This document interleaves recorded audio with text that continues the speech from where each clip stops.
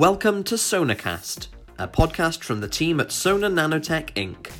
Sona's unique gold nanorods will power next-generation diagnostic devices and medical applications.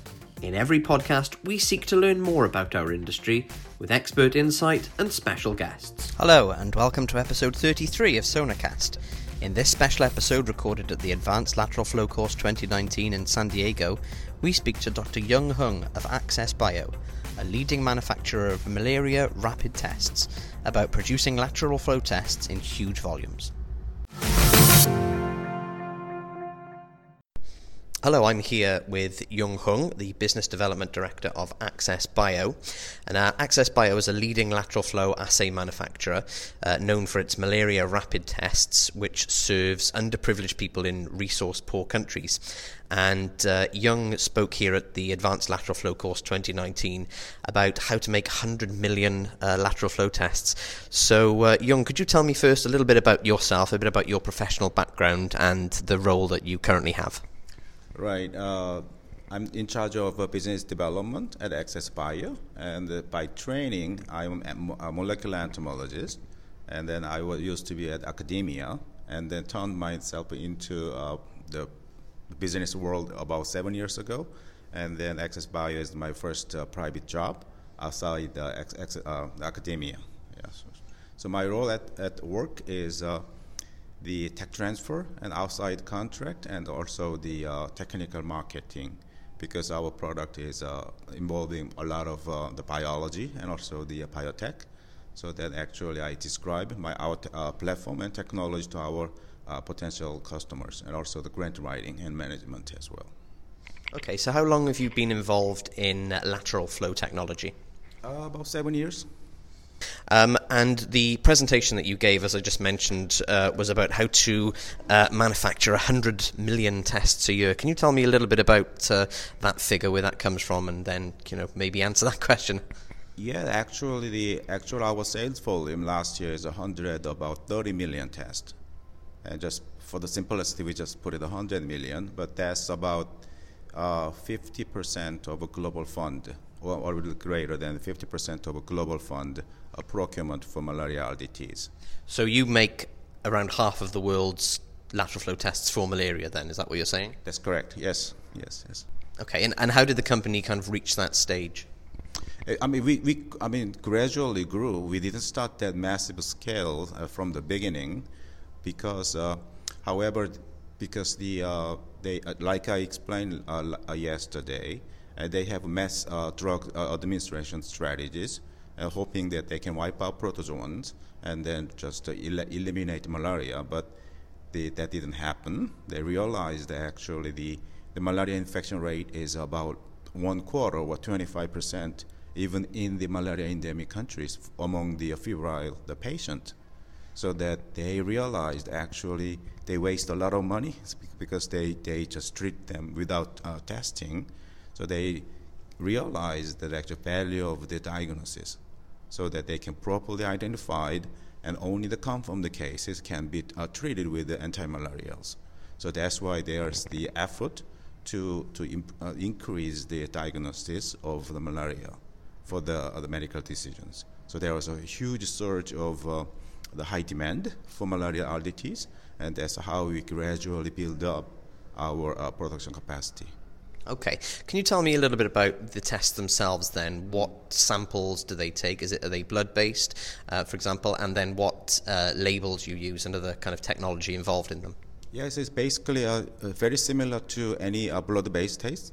So that actually, although our test is comparable with all different kinds, whole blood, plasma, and serum, but in Africa and also other settings, whole blood is much easier to collect.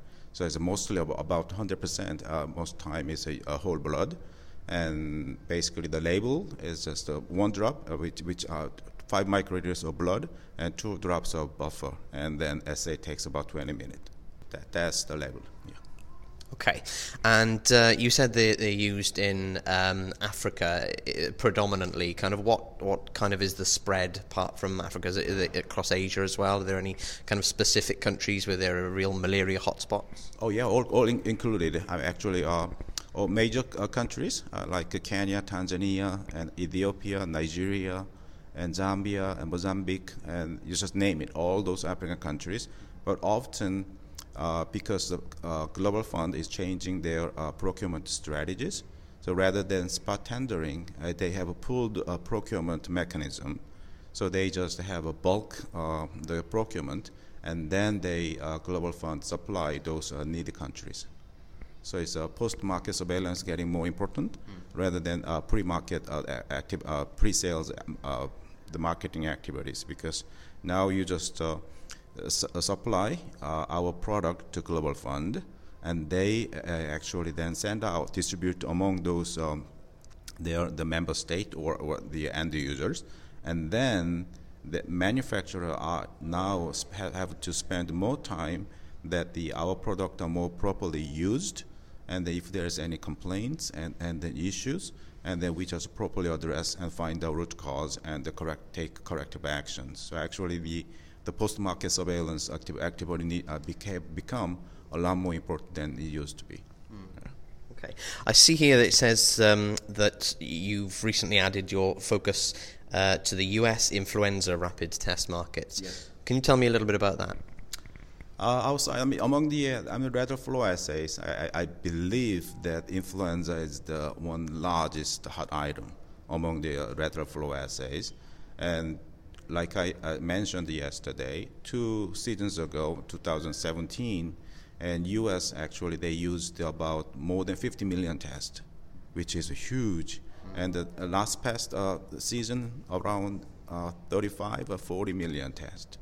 So actually it is quite good, the product, and because just like you saw last the presentation by Dr. Roth, the US FDA reclassified the flu from class 1 and 2, so that actually there is the fewer supplier or manufacturers actually eligible for US sales. So there is some imbalance between the supply and demand. So it's a good market to move in. Okay, let's talk more generally then about lateral flow tests. Where do you see this technology developing in the next few years, and where will your kind of focus shift to at Access Bio? Right.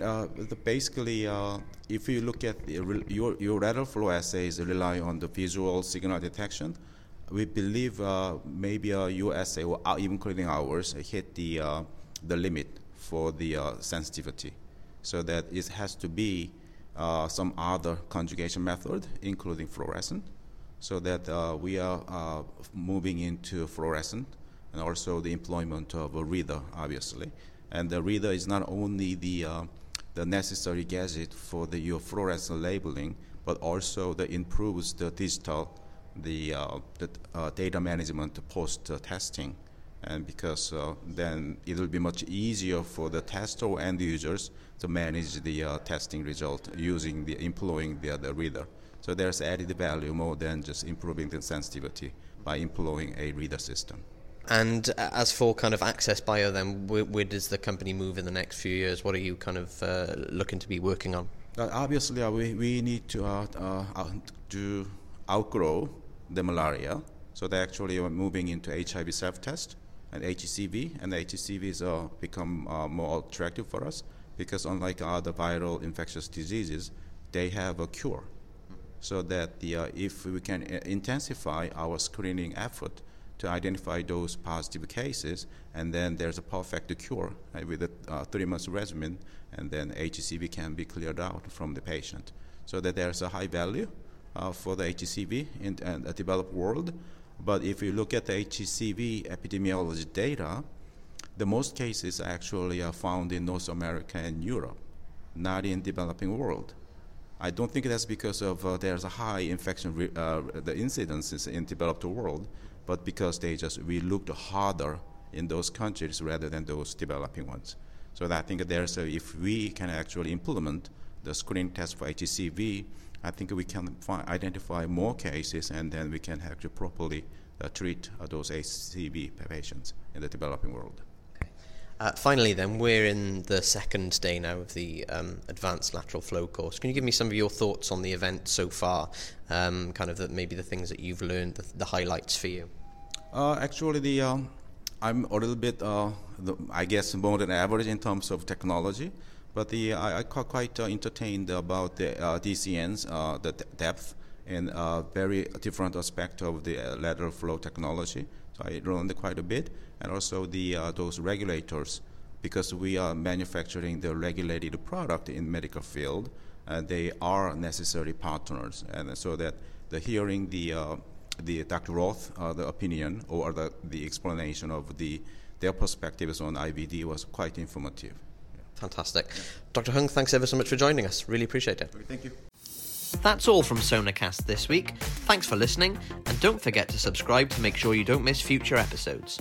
Also, make sure to follow us on social media to keep up to date with all the latest news and analysis from Team Sona.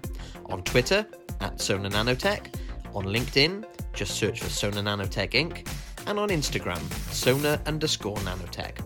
Team Sona will be attending various industry events throughout 2019, including the Lateral Flow course in San Diego, Medica in Dusseldorf, and AACC in Anaheim, where we will be recording future podcasts. If you'd like to be one of our special guests, get in touch with us through any of our social media channels. Also, we would love to get your feedback on Sonacast, so please get in touch to let us know what you think, or if you have any ideas for future guests or content.